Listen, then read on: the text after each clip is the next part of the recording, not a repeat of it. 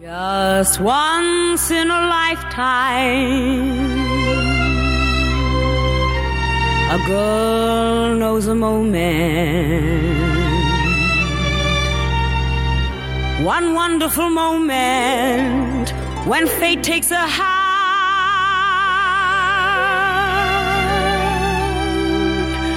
and this is my moment, my once in a lifetime, when I can explore a new and exciting land. Once in my lifetime, I feel like a giant, I soar like an eagle, as though I had wings. Oh, this is my moment, my destiny calls me, and though it may be just once in my lifetime, I'm gonna do great things. Hello and welcome to Broadway Radio's This Week on Broadway for Sunday, May 28th, 2023. My name is James Marino, and in the broadcast today we have Peter Felicia, Michael Portantiere, and Jan Simpson. Peter is a playwright, journalist, and historian with a number of books. His new book, The Book of Musical Debates, Disputes, and Disagreements, is now available and can be purchased wherever finer books are sold. Peter also has columns at Masterworks Broadway, Broadway Select, and many other places. Hello, Peter. Hello. Peter, coming up on the Theater World Awards, last week we skipped the way in which people can get an invitation from you because they are special listeners to Broadway Radio. I'm almost full, so I'm allotted 80 tickets, and at this point I have 73 people coming. So if indeed you want to email me at pfilichi@gmail, the first 7 people who do will get in, but that's going to be it, because a lot of our listeners have responded, and I look forward to seeing them all there. That's June 5th at Circle 5th. in the Square. Monday at 7 o'clock. Yes, indeed. 7 o'clock. All right. So also with us is Michael Portantiere. Michael's a theater reviewer and essayist. He's the founder and editor of castalbumreviews.com. He is also a theatrical photographer whose photos have appeared in the New York Times and other major publications. You could see his photography work at followspotphoto.com. Hello, Michael. Hello.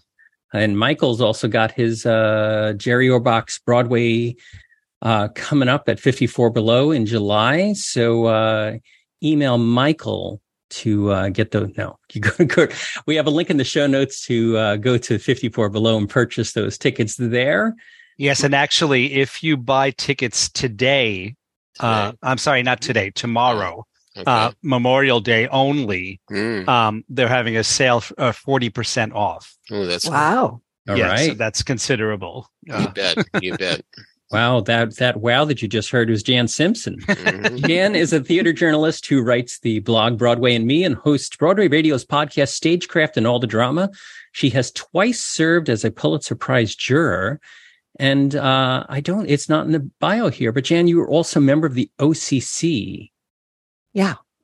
We just had our award ceremony this past Thursday. We had it at the Library for the Performing Arts at Lincoln Center, and there were just some great speeches, which is always nice to have the recipients come, and they know in advance that they are winners. And so they prepare really lovely, lovely speeches. So it was a great event. The OCC stands for Outer Critics Circle, which is an organization that, similar to like a Drama Desk that, and Drama League and the various different organizations that present annual awards. And Outer Critics Circles was just this past week. Yeah, and for the first time, we did non-gendered awards, and that worked out wonderfully well. So, all right. Also, Jan, you have coming up. You're going to be interviewing Patrick Hoffman, the director and curator of the Theater of Film and Tape Archive, at the Library for the Performing Arts next Thursday, June 1st. It's a celebration of the Tape Archive's 50th anniversary. And if you're a listener who might want to attend, then I have a link in the show notes where you can click and get more information about attending. So head over to BroadwayRadio.com for that link. Yeah, we'd love to have you. It's a free event. And so, but you do need to register. Mm-hmm. And it's in celebration of the 50th anniversary of the archive and the wonderful exhibit that has been in the library commemorating the archive, and that will be ending at the end of the month. So it'd be great if folks come out. Patrick has been the director and curator of the archive for about 20 years and has great stories to tell. Okay, so check out that link at BroadwayRadio.com. If you're in town and you want to check this out on Thursday, June 1st, what time of the day is it? It's 6 o'clock. 6 p.m. Mm-hmm. All right. Is that going to be in the Bruno Walter Auditorium? It is indeed. Yeah. You know, there is that Christmas song, The Most Wonderful Time of the Year, but I dare say this is the most wonderful time of the year with all these great things happening. Yeah, so we don't know what's going to happen this year at the Tony Awards for categories like Best Orchestration, but next year's Tony Awards for Best Orchestration, I'd imagine, is not going to include Here Lies Love.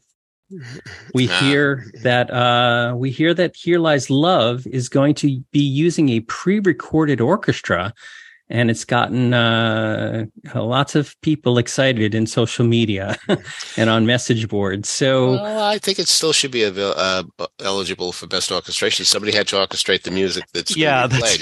That's what I was going to say. Although I'm not sure how much of it is, even if it's electronic, they still have to somebody has to do it. Yeah. But that said, though, this is another example of something I don't think the public really cares about very much. And I have to say, out in St. Louis, Jack Lane has done a wonderful job in making that theater into a real player. And he's been doing it for well over 20 years. And he always uses pre-recorded music. And I'm afraid to say the truth here that if he didn't have that, I'm not sure that his theater would have succeeded. He really needs to cut down on expenses. Okay, that's regional, but here we are on Broadway, and we do expect a little bit more on Broadway. But frankly, I don't even think the public even notices the difference between a live orchestra and indeed a pre-recorded track. Partly because for so long now, we've had amplifications in orchestras with so few pieces, and I think they're used to a sound that isn't as distinctive as we once had. So, Peter, Michael, and Jan, all three of you saw Here Lies Love when it was down at the Public, and it's a bit of a non-traditional, I say site-specific type of presentation. And it seems as though, from what we have seen so far in the promotion of the Broadway production, that the seats have been removed from the Broadway theater, and it seems as though that this is also going to be a non-traditional presentation of a musical. Now, we're not going to be sitting in the orchestra and watching from there. We're going to be traveling with it. Maybe it's really not a cost-cutting measure as much as it is a logistics measure. What do you think, having the three of you having seen it downtown? Well, that's what they're saying, that it's supposed to be specifically like a karaoke party evening. And someone said, or someone wrote, I didn't check this out, that David Byrne, who's the composer, was previously very vocal about having live music for his other show, American Utopia. So it does seem to be absolutely and truly an artistic decision. But the only problem is, you can look at it from the other end too, and it can be such a slippery slope, especially when, Peter says things like he just said, which may be true, but it's like, then we're all going to be singing to records, which is what Patrick Quinn memorably said. The late Patrick Quinn, one time during one of the Broadway job actions when they were trying to reduce the orchestras, and that was one of the worst confrontations of that ever happened. And he said, "Yeah, I mean, there's a wonderful thing that happens between live musicians and live actors that doesn't happen when it's just a track. So it's not a black and white situation, but one can certainly understand why people are so concerned when a live orchestra is completely eliminated and it's just going to be tracks. Well, I'm the wife of a pit musician, so I've got a dog in the fight. And as we say in our household, it's called a musical, and so you want the music. Yeah. And I just take note of the fact that when there are the large orchestras, or there's a reveal of an orchestra on Broadway, the audience goes crazy. They applaud, right. and maybe because of my relationship, I am particularly sensitive to it. But I notice that a lot of people at the end of shows stay behind and applaud the orchestra. Mm-hmm. I think people do care. I just feel fewer and fewer do, because again, they've been brought up on this type of pre-recorded track in discos and clubs and all that. Mm-hmm.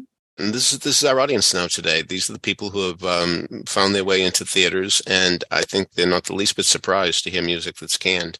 So it's just another nail in the coffin of what we experience.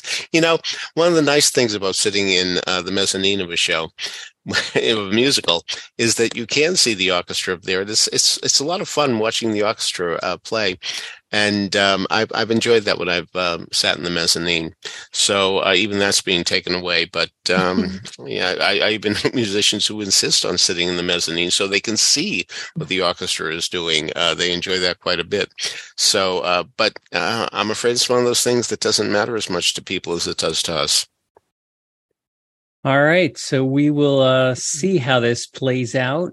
And, I guess the four of us will be seeing Here Lies Love relatively soon. I don't look forward to it because I'm telling you, you have to stand. And I leaned against the wall, and they said you can't lean against a wall. I mean, I don't see why that's a problem, really. I mean, so I know there are a few seats available, and I am going to work very hard to get one of them. I think it's more than a few. It's just not the majority. I think basically they've kept the like the mezzanine, the mezz and the sides. Yeah. From the videos of what they've released so far from the press people, I'd imagine that that there are seats that are going to be available there in some capacity. But Peter, it's still better than that box show that we saw down at New York Theater Workshop. Yes, indeed. Yes, indeed.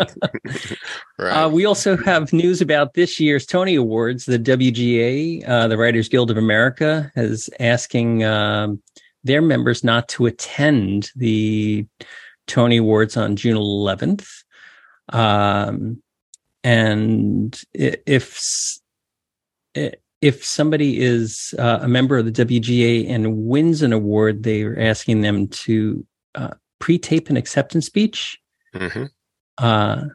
So again, comes into what I was saying last week is like, it doesn't seem that the WGA is giving full-throated support to the Broadway community insofar as the Tony Awards go. So any thoughts about this? Well, I don't see the difference between a pre-recorded speech and being there. Exactly. What possible difference could that make? It's if they're still accepting it, and it's not. That's so silly in my mind. All right, we've still got 2 weeks, so true. It's very true. This is our version of the debt ceiling. we're a little back and forth. So. Yeah. This is true. Who's Kevin McCarthy, though? Oh. Oof. All right. So let's move on to our review section. Peter, you headed over to Queens, to Long Island City, to see Theater East's production of Muses. So tell us about this. Yeah. Long Island City, it sounds daunting, but I'm telling you, if you take the 7 train, you'll be there in fewer than 30 minutes. I was amazed at how quickly you can get there. So don't let that be a barrier. And it's in a funky neighborhood where there are places to eat, quick meals. So don't get discouraged. Go out to Court Square and discover this Theater East, because I'm telling you, this director, Judson Jones, who's the artistic director, really knows how to direct a drama. Muses is a play that deals with pedophilia on a different level. It's not a case of a guy who is guilty. It's a guy who is assumed guilty. And indeed, it's one of those you're guilty till proved innocent type situations. So I was tremendously impressed by the cast as well as the direction, because the direction has such tension in it. And that's the thing that I think is hardest for a director to do, to get tension. But boy, did he do it. Now, again, a terrific cast. Lauren Pisano, just amazing as Emily, a person who's certainly involved in the situation. She has an art studio, and she may be dispossessed because indeed her husband, the gentleman who is, well, if you want to call him a gentleman, who is accused of this, fooling around with a little girl named Grace, wonderfully played by Tammy Quatch. So she's very much distanced from him, partly because of this and for other reasons too. And yet he has title to this place where she is creating art. So it's a real conundrum. Then there's Lauren Soa, who has a lot to do with the plot as well. I'm telling you, Joseph Dean Anderson, these people are terrific. And I hope that they're like a repertory company that stays with Judson Jones, because really they work together so well indeed, that I was tremendously impressed. I don't know when I've gone to a theater in the boroughs where I've been so impressed by what I saw. A modest place, yes, indeed. Comfortable chairs, though. And I can't wait to see what they're going to do next. Theater East. Their slogan is complex story, simply told. Yes, simply. Indeed, but also powerfully. So I'm going to be taking the 7 train out time and time again to see what they're going to do. Okay, so it seems from their website that they have quite a number of productions planned. It's a beautiful website, and I'll put that in the show notes as well. Please do. You can check out what's happening up at Theater East. They've seems like I can't really tell exactly what's next, but they have a lot of stuff on their website about what they're doing and who they are. Mm-hmm. All right. So, Jan, you got over to MCC to see Bees and Honey. So, Jan, why don't you tell us about this? Well, I know Peter talked about this, I think, last week. This is a play by a playwright named Guadalice del Carmen, who was new to me. It's a two-hander, and it's about a couple, a Dominican couple who live in Washington Heights. And one of the things that I really liked about this production, I like the whole thing, but one of the things I really liked is that when we are talking about diversity and inclusion in theater, we're beginning to see the benefits of that conversation. And what's wonderful about it is that we're getting different kinds of stories, and it's not the same views of different groups. It's sort of like for years, when we had gay stories, they were all coming out stories. Well, gay people do more than just that. And so we've now had a breadth of stories set coming from that community. And it's wonderful to have this story, which is basically sort of a romantic, not even sort of, a romantic story between these two people. They're very different. She's a lawyer. He's an auto mechanic, although he owns his own business, a very successful business. So we're not dealing with, the street, with gangbangers, with immigration, an important issue, but not an issue in this play. We're dealing with a couple. Everybody can identify with that. But whose story is influenced by their backgrounds, by the fact that they are Dominican.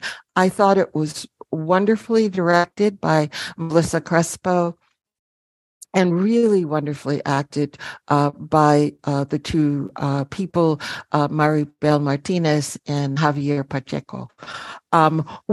This is part of an initiative called the Soul Project. And the Soul Project has been around for a number of years, and it promotes plays by Latino playwrights.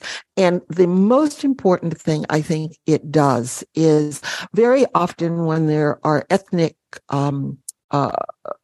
companies or ethnic plays, they're done on the side. And people sort of go to see them to be virtuous. These plays by the Soul Project works with established theaters, and they co-produce, and they also make it possible that a play gets more than one production. So we're seeing this here at MCC. I don't know where else it might be. It might be in Chicago. It might be in Washington, D.C., or out in the Bay Area, wherever it's being done. If you have a chance, do see Bees and Honey. It's a lovely, thoughtful, and at times very funny and entertaining play. All right. So that is playing at MCC Theater's Susan and Ron Frankel Theater on 52nd Street, and it's through June 11th.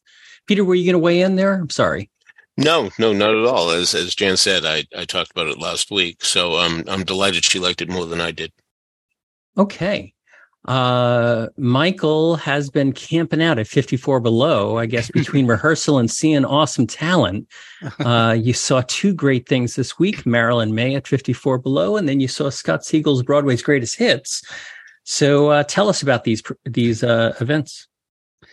Well, Marilyn is, has become a fixture at 54 Below and several other clubs in this city and several other clubs in other cities. And she's just a force of nature at this point. And her show on Friday was really fantastic. She opened, there was a fantastic opening. She opened with the title song from Cabaret, which, as we mentioned before, she was the first person to record that song.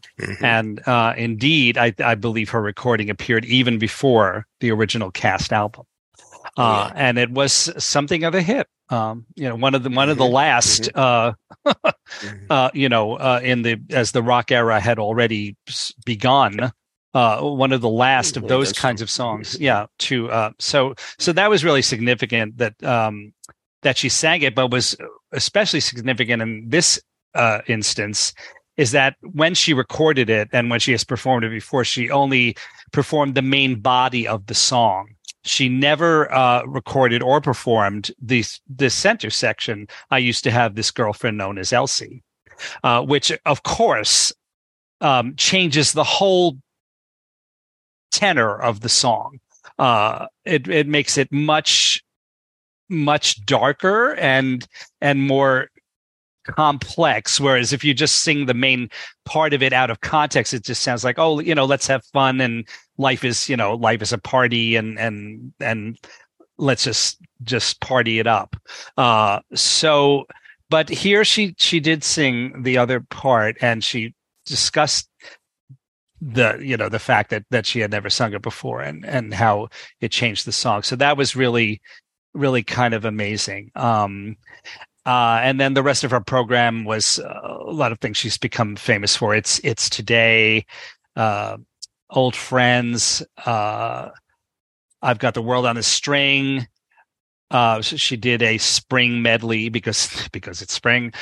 She did Golden Rainbow, another one of her big hits. And there was a memorable moment in the show for me because she also sang It Never Entered My Mind, that beautiful Rodgers and Hart song from a show that I can't remember the title of now. Higher and Higher? Higher, yeah. Yes, thank you. Okay, it just came to me. Obviously a show that's never done anymore, but that song has become a classic. And she did record it years ago on one of her RCA albums, but there again, she had not sung it in many years. So what happened was she started to sing It Never Entered My Mind, and the first part was fantastic and terrific, but then she blanked on the lyrics. And for some reason, Ted Firth, who was her pianist, didn't have them in front of her. So there was a moment where she was really just standing there trying to remember the lyrics and sort of asking the audience if they knew. So I shouted out the lyric because I happen to know that song really well. Best featured actor in a musical. Yes. And so she thanked me, and then afterwards I spoke with her, and I said, "So can I now say that I performed with Marilyn May at 54 That's right. Below?" Yes, indeed. Yes, you have. And she said, "I thought that was you who yelled that out."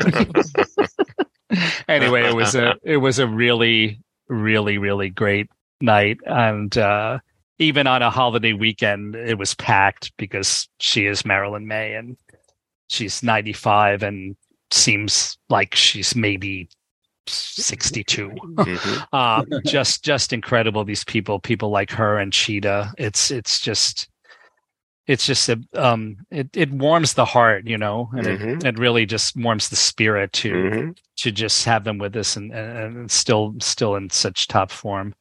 And then the following evening, I returned to 54 Below for one of Scott Siegel's shows. 54 Sings Broadway's Greatest Hits. I think this was his 108th show. Wow. In that particular series. And that was great also. And also very full. The absolute standout of the evening, which an evening of standouts, was this group that has performed for Scott before called Moi Pei. And they are three identical triplets. Wow. From Nairobi, Kenya. Wow. And they sing, as you might imagine, in 3-part harmony. Absolutely, absolutely gorgeous. Wow. They did 2 beautiful I don't know who actually does their arrangements. I'll have to find that out. But perhaps it's their father was mentioned as someone who's very much behind their career. Maybe it was him. Anyway, they did Corner of the Sky and Sunday in the Park with George. Sunday, the song Sunday. Sunday in the Park with George. And, Corner of the Sky, when Pippin was on Broadway and for years after, was so overdone that I think there was a point where nobody wanted to ever hear it again.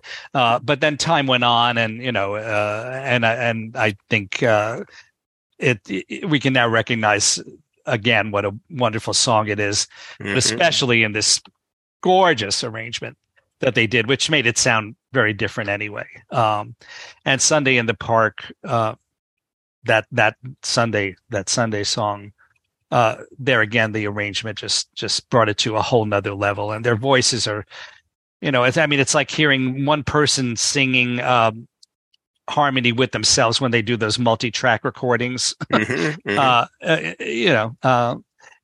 So that was amazing. But then we had another instance of that because the Drinkwater brothers were also in this show, and they did some solo numbers, each of them. Matthew did Come to Me, Bend to Me, and John did Betrayed from the producers, which worked much better out of context than you would ever think it would.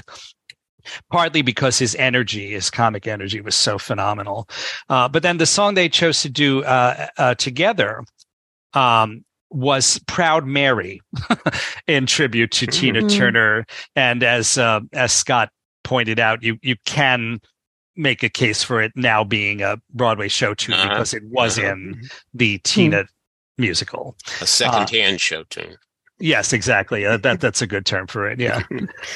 So those were some of the highlights, but also Ben Jones was in the show and he sang "Kiss Her Now" from Dear World phenomenally well, and he did. There once was a man from Pajama Game with Leanne Marie Dobbs, and Kendrick Jones, who we know from Shuffle Along and the Scottsboro Boys, was in the show, and he did not sing, but he danced. He danced to this was a really great moment in sort of a tribute to Nick Cordero. They performed one of the great ones from A Bronx Tale. Yes. Song. And Ben Jones sang it and Kendrick Jones danced it. And the audience was really moved by that. But then also Kendrick danced to I Love Paris from Can Can. And then this Sophie Rapelko, incredibly talented young woman, did a bang-up job with My New Philosophy from Charlie Brown. And that's almost all of it. But I can't leave out Willie Falk, who did a solo version of Sit Down, You're Rockin' the Boat. And then ended this program with his interpretation of If I Were a Rich Man, which I've seen him do before. And he really has figured out how to do that number to maximum effect while still making it his own and not, aping Zero Mostel or Topol or anyone like that. So it was a really wonderful evening with the great Ron Abel again at the piano, and just phenomenally well put together by Scott Siegel.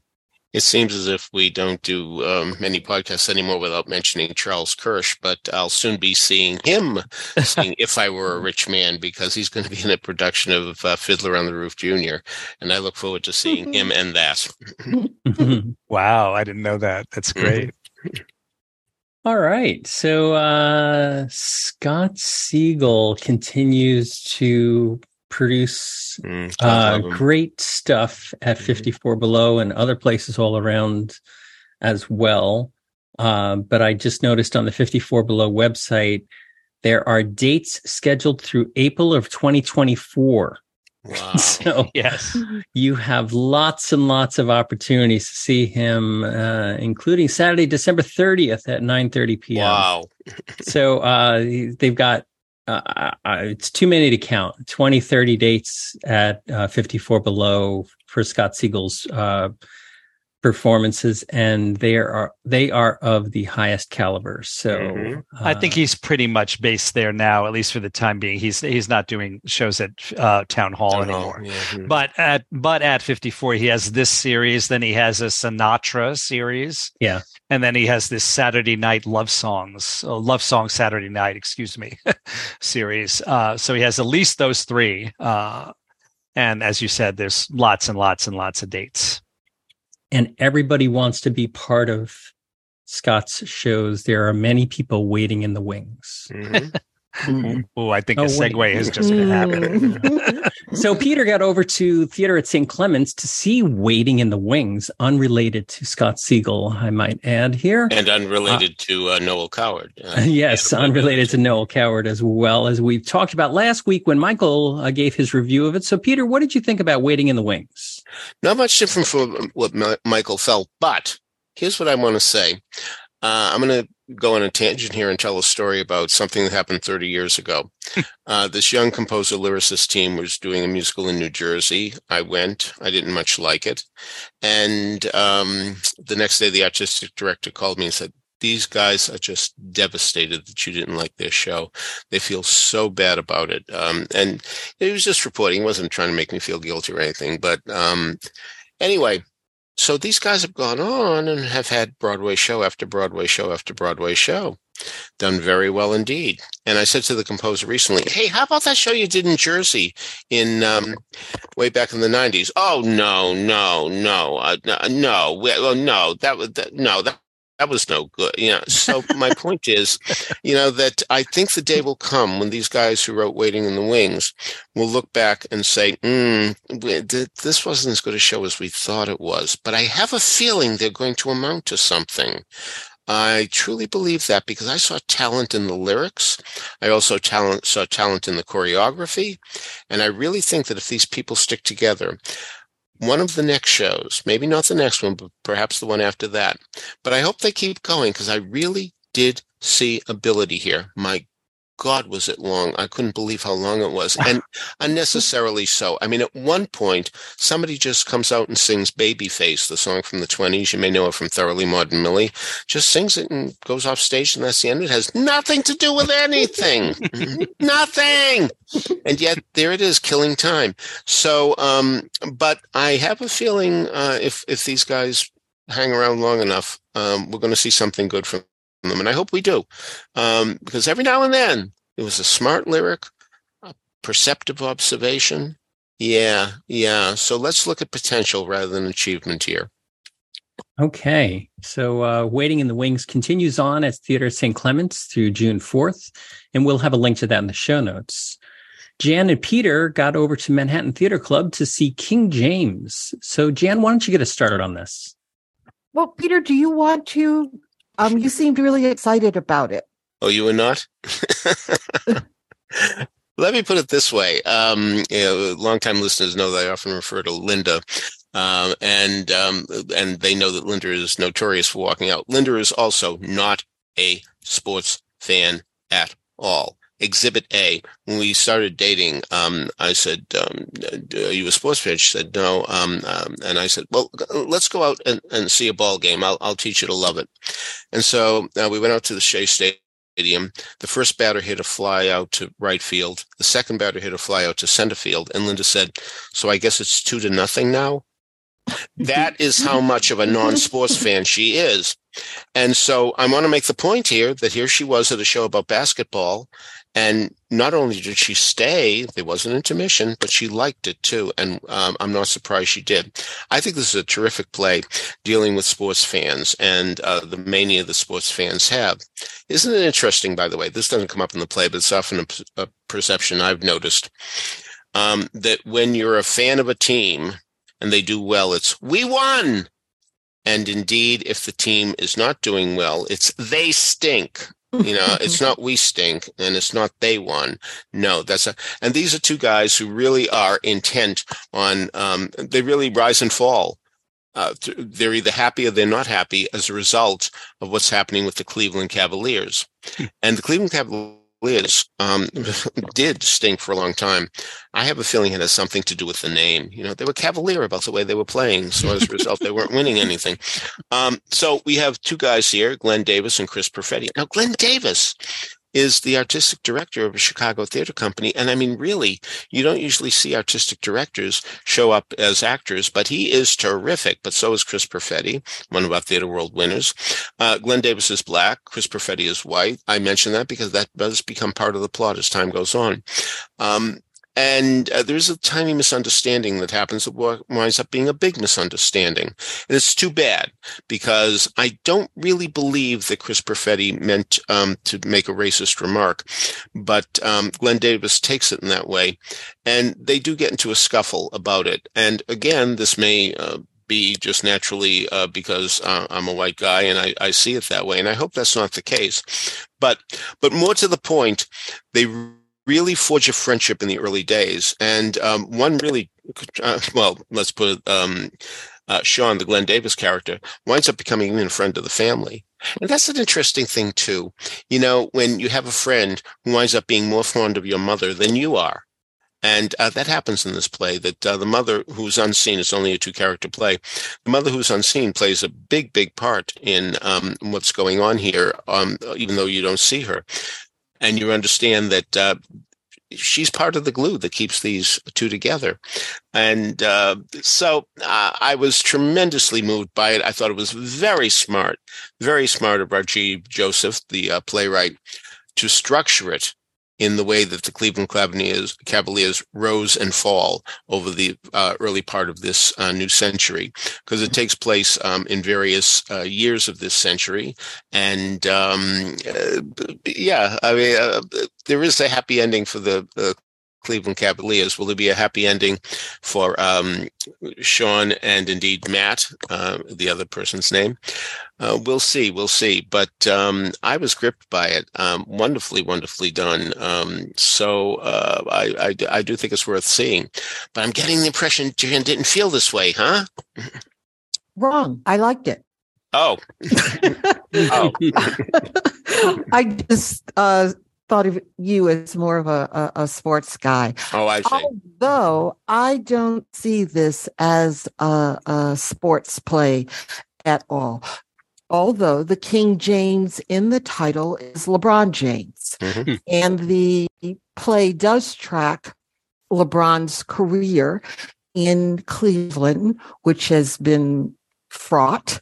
Mm-hmm. They were excited when he was a young rookie and bringing just excitement and attention to the game and to their team. They were devastated when he left and went to, I believe, Miami. They were elated when he came back to Cleveland and brought them the city's first championship, I believe, in 50 years. So it tracks that. But at heart, this is a play about friendship, how friendships form, what it takes to maintain them, what happens when one friend becomes more successful than the other. I've been, over the past few years, obsessed with the idea of friendship, and I think that's largely because of the pandemic, where we were separated from our friends, and then as the pandemic has begun to ebb, figuring out how to reconnect with our friends. And this is a wonderful examination of friendship and also of male friendship, which is so different. I've always envied my husband because it doesn't seem to matter where we are, who the other person is. Men can strike up a conversation about sports. It just seems like, there you go. And so sports is the glue or the vehicle, pull up your own metaphor, for these guys to connect, but it is about their friendship. This is directed by Kenny Leon, and I go hot and cold on Kenny Leon's direction. I know a lot of people are just, total team Kenny. I thought his direction was wonderful here. He seems to be, just as I thought it was with Top Dog Underdog, he's a director who really knows how to work with actors. And when he is able to have an intimate cast that he can really delve into the material with, I think he's at his best. And I thought that was wonderful. Chris Perfetti, I've adored for many years, way before he, got his sort of broader fame on the TV show. I'm blanking on it now, Elementary. But I think he's always wonderful. He might seem a little miscast here, but just by, I think, sheer commitment, sheer talent, he's wonderful at it. Glenn Davis, Peter alluded to the fact that he's artistic director of a Chicago company. That Chicago company is the Steppenwolf Theater Company. So this guy is a major player in theater, but he's been twice on New York stages in just the past few months, because he was also in Downstate, that really remarkable play about pedophiles. And he was so different to me in that play and this play that I said to my friend, is that the same? I'm not sure it's the same guy. Maybe we saw someone else in Downstate. He's, obviously a very fine actor. It's a very fine production. And I agree with Linda.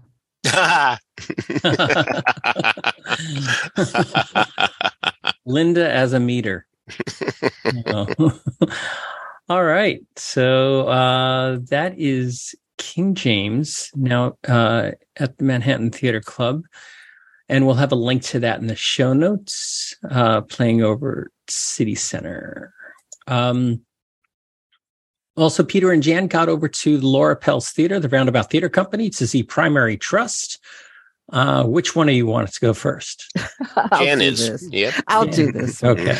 This is a play by Ebony Booth.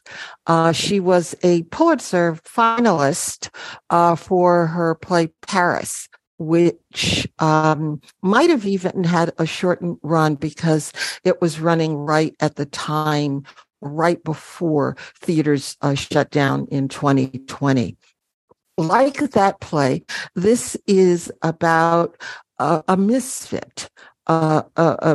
This is a young man played by William Jackson Harper, who lives in this small town in upstate New York.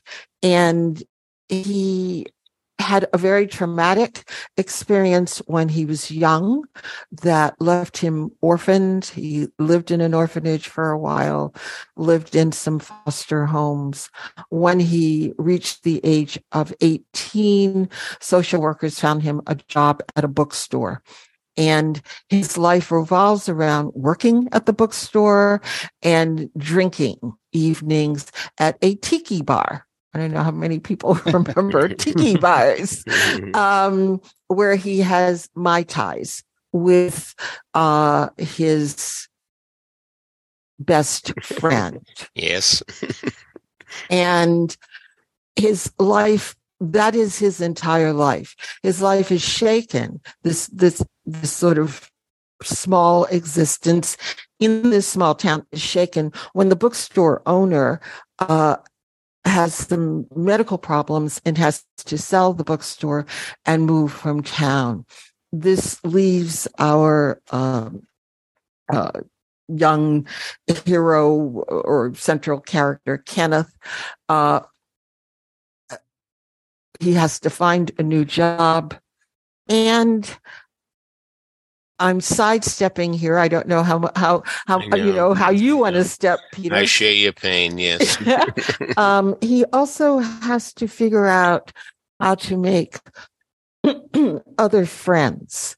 And it's the story of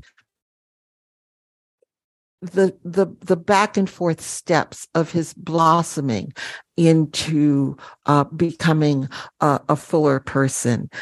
It has a wonderful cast, led by William Jackson Harper, but J.O. Sanders plays his bosses, both the bookstore owner and his eventual new boss. And he also has a wonderfully funny cameo role in the middle that I won't talk about.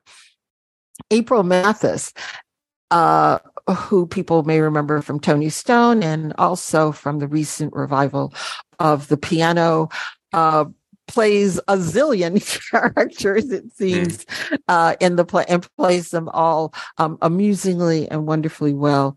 Eric Berryman plays the best friend, Bert. This is a special kind of friend. And there is an onstage musician, Luke, I'm going to attempt his last name, Wagadny, who has created music that often for me, music in a play can be distracting.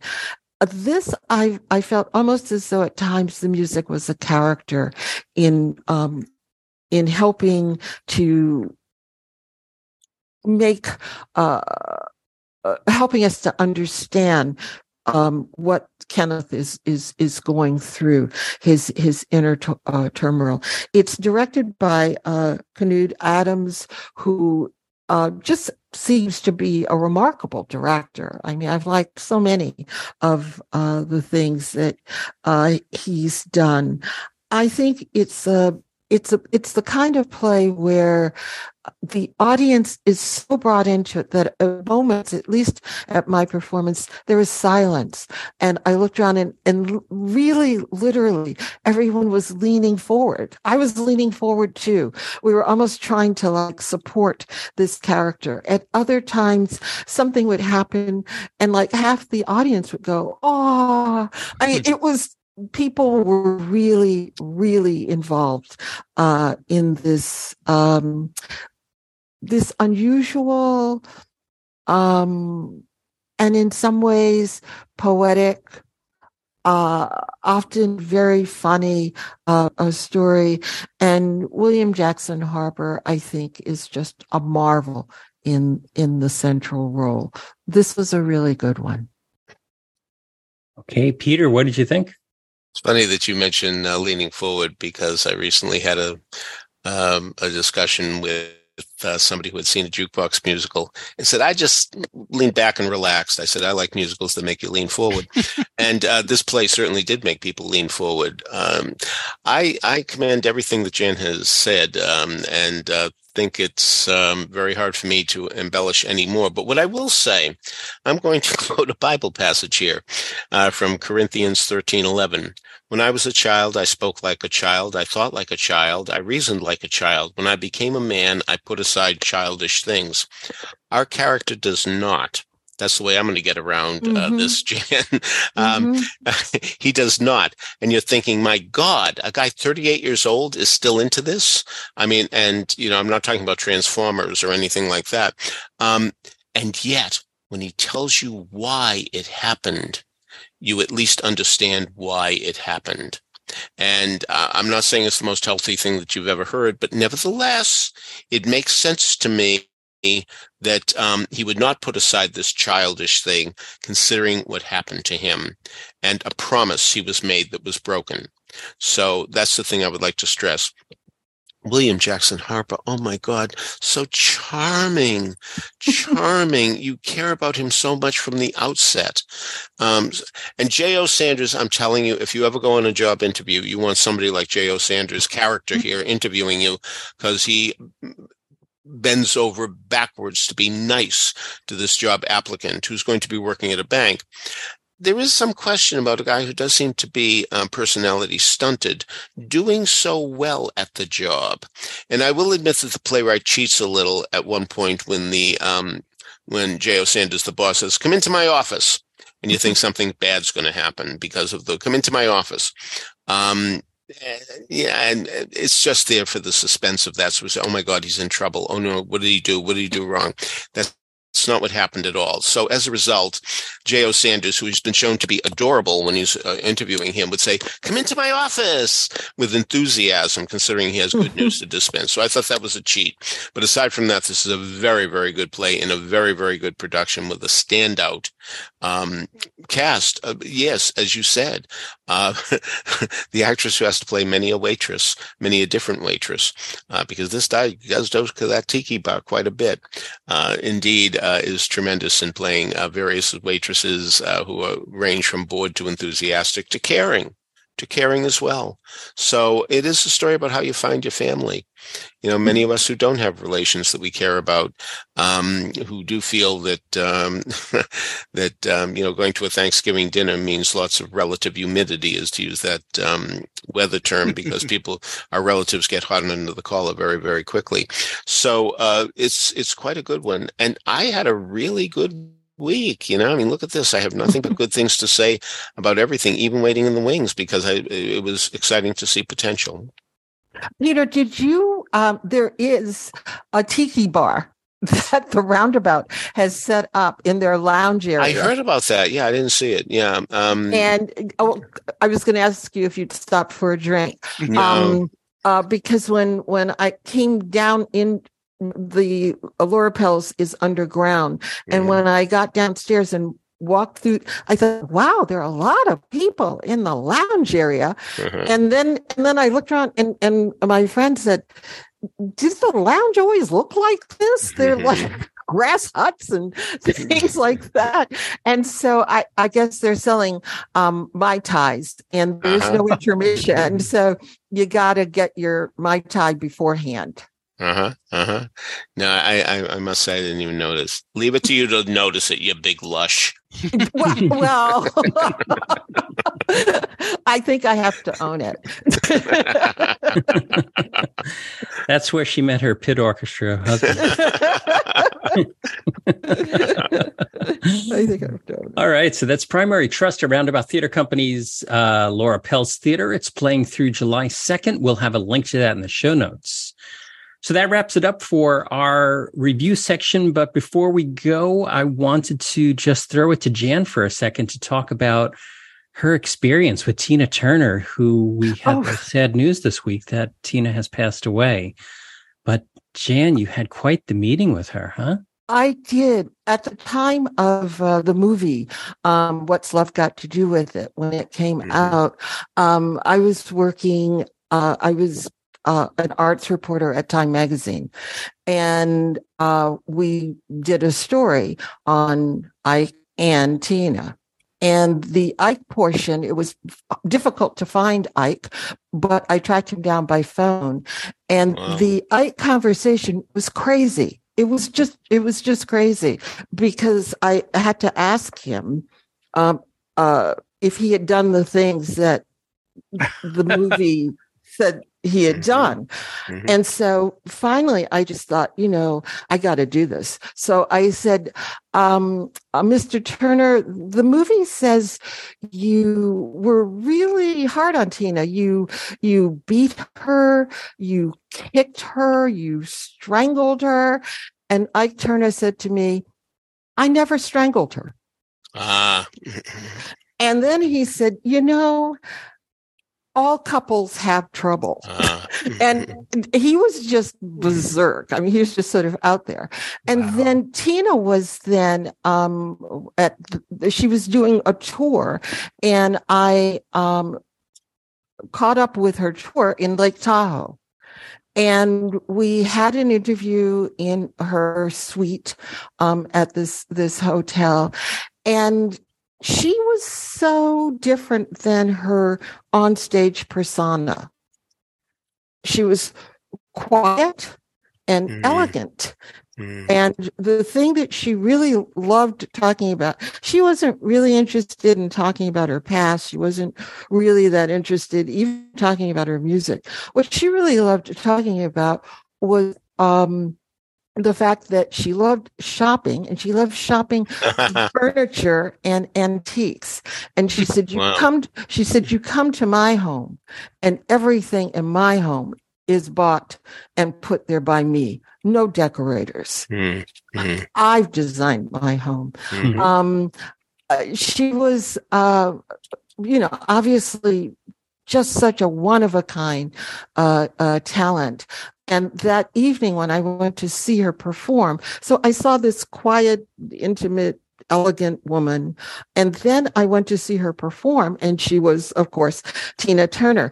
But it was in this large arena, and the audience was appreciative, but they were just appreciative.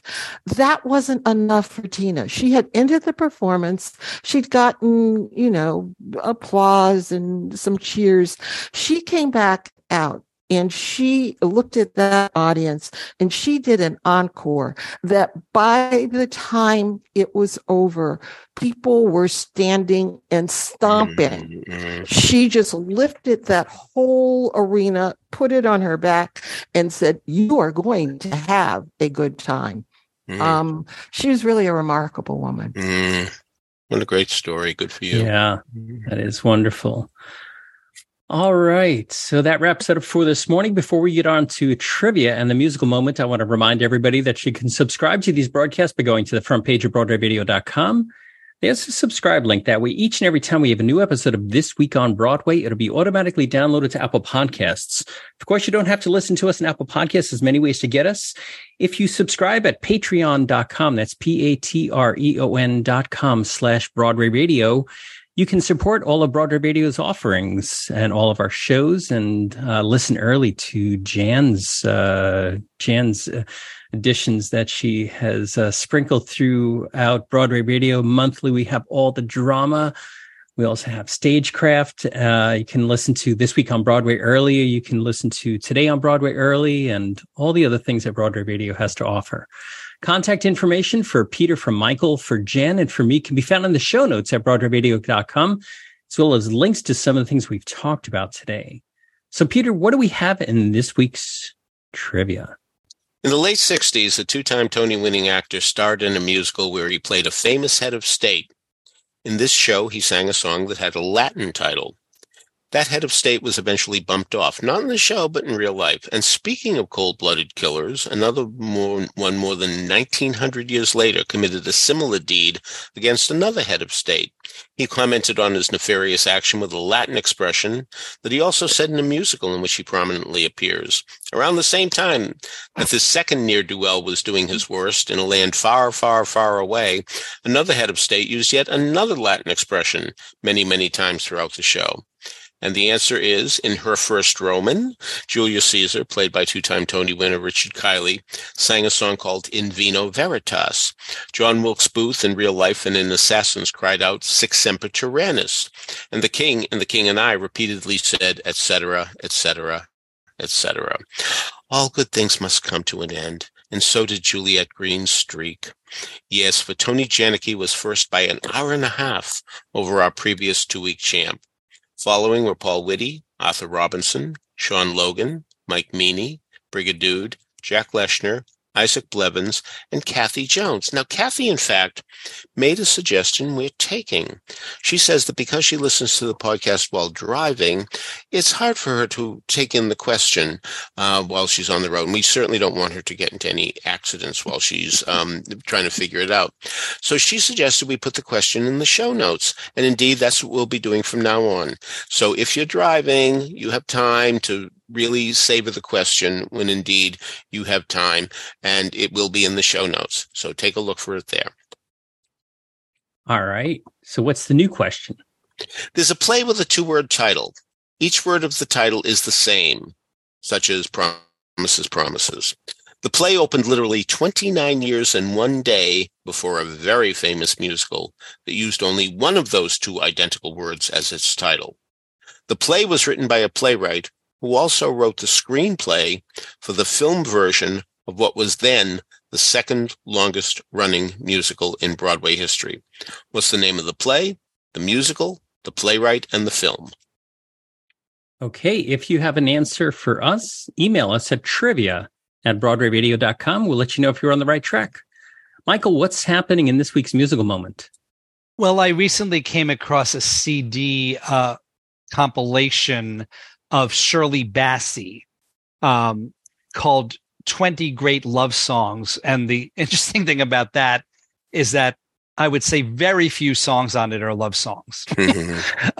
So somebody just decided to give it that title, and it's not very accurate, but that's okay because it's a fantastic collection of really great songs, including any number of show tunes sung in her own inimitable voice and in her own inimitable style.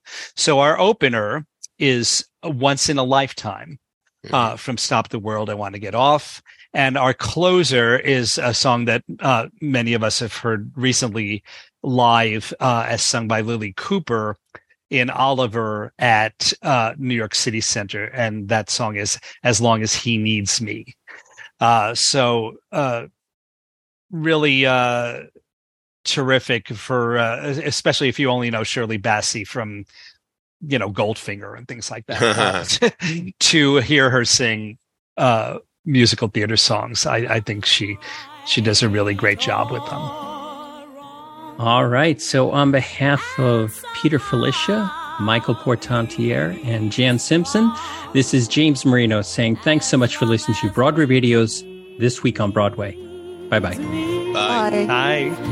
If you are lonely, then you will know when someone needs you, you love them so. I won't betray his trust, though people say I must. I've got to stay true just as long as he needs me. If you are lonely, then you will know when someone needs